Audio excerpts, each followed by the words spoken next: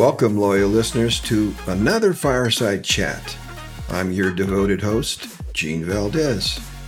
These chats, as always, are designed to be short, inspirational, motivational, or educational in nature. Today, I'm going to share a few educational tidbits on the subject of brand and branding. You hear the expression a lot today. It's good for my brand, or I need to create a better brand. But what is branding, and why is it important? I can tell you this, your brand is not your logo. McDonald's brand is not their golden arches. The arches are part of their brand identity, but it is not their brand. Okay, so let's get to it. Most experienced business executives or business consultants or coaches or anybody in the business world might define brand in the following manner. This is the one that I choose.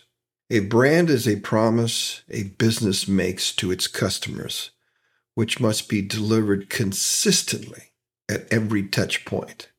Frequently, a brand is referred to as a brand promise. Touch points could include the ordering of the product or service, the delivery process, after-sale customer issues, the quality of the product and services, and any other aspect of the customer's quote-unquote purchase experience. As I stated, your brand is your promise, and branding is the executive skill CEOs must have to develop the right brand.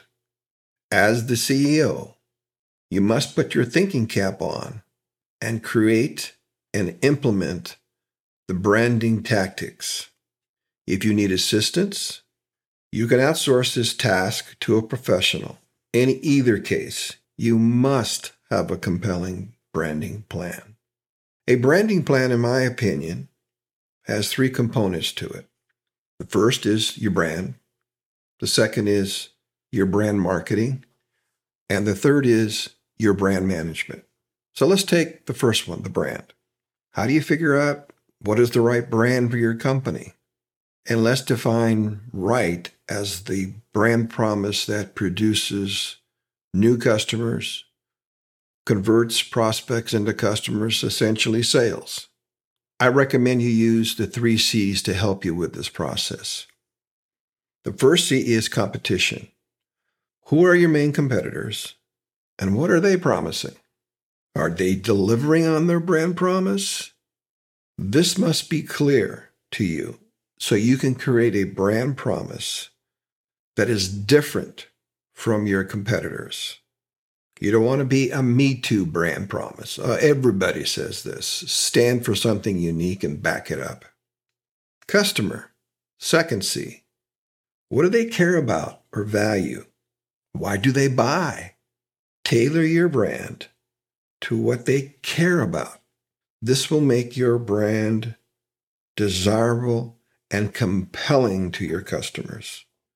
The third C, company. What is your company known for? What are your strengths and weaknesses? And be honest here. Do you have the resources to deliver on your brand promise? This is critical.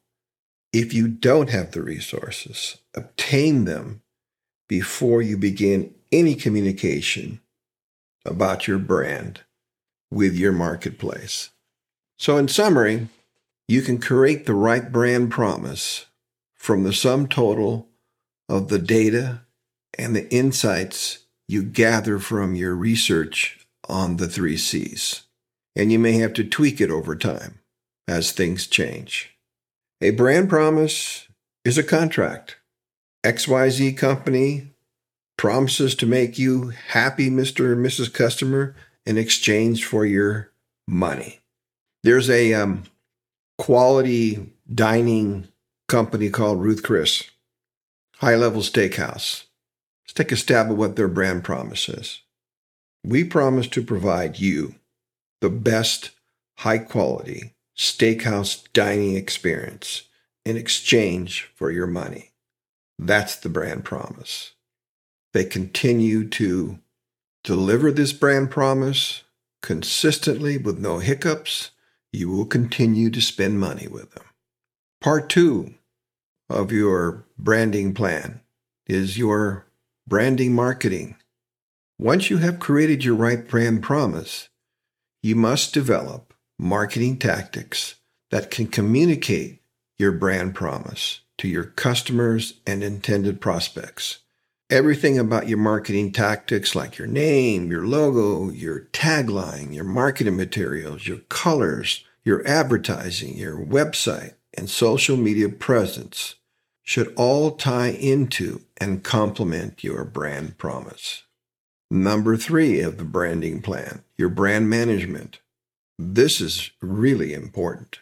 You must manage your brand promise to make sure it is being kept at every customer touch point.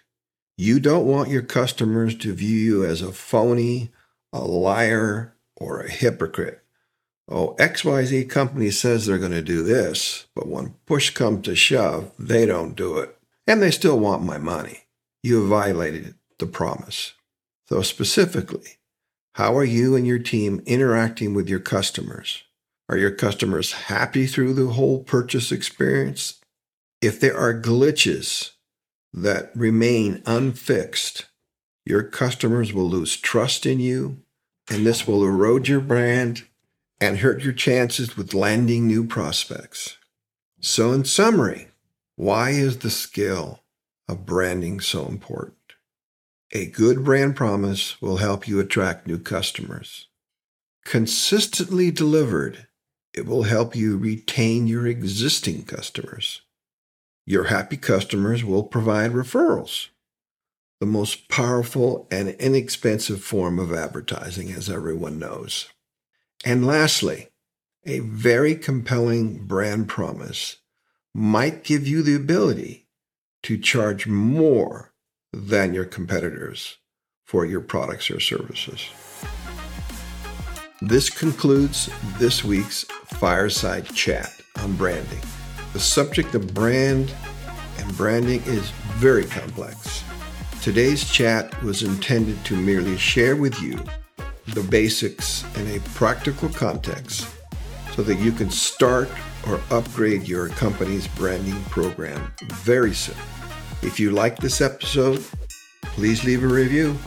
As always, check out other episodes on my podcast website, buzzsprout.com, and all other major podcast directories such as Google, Apple, and Spotify. This is Gene Valdez signing off. Thank you so much for listening in.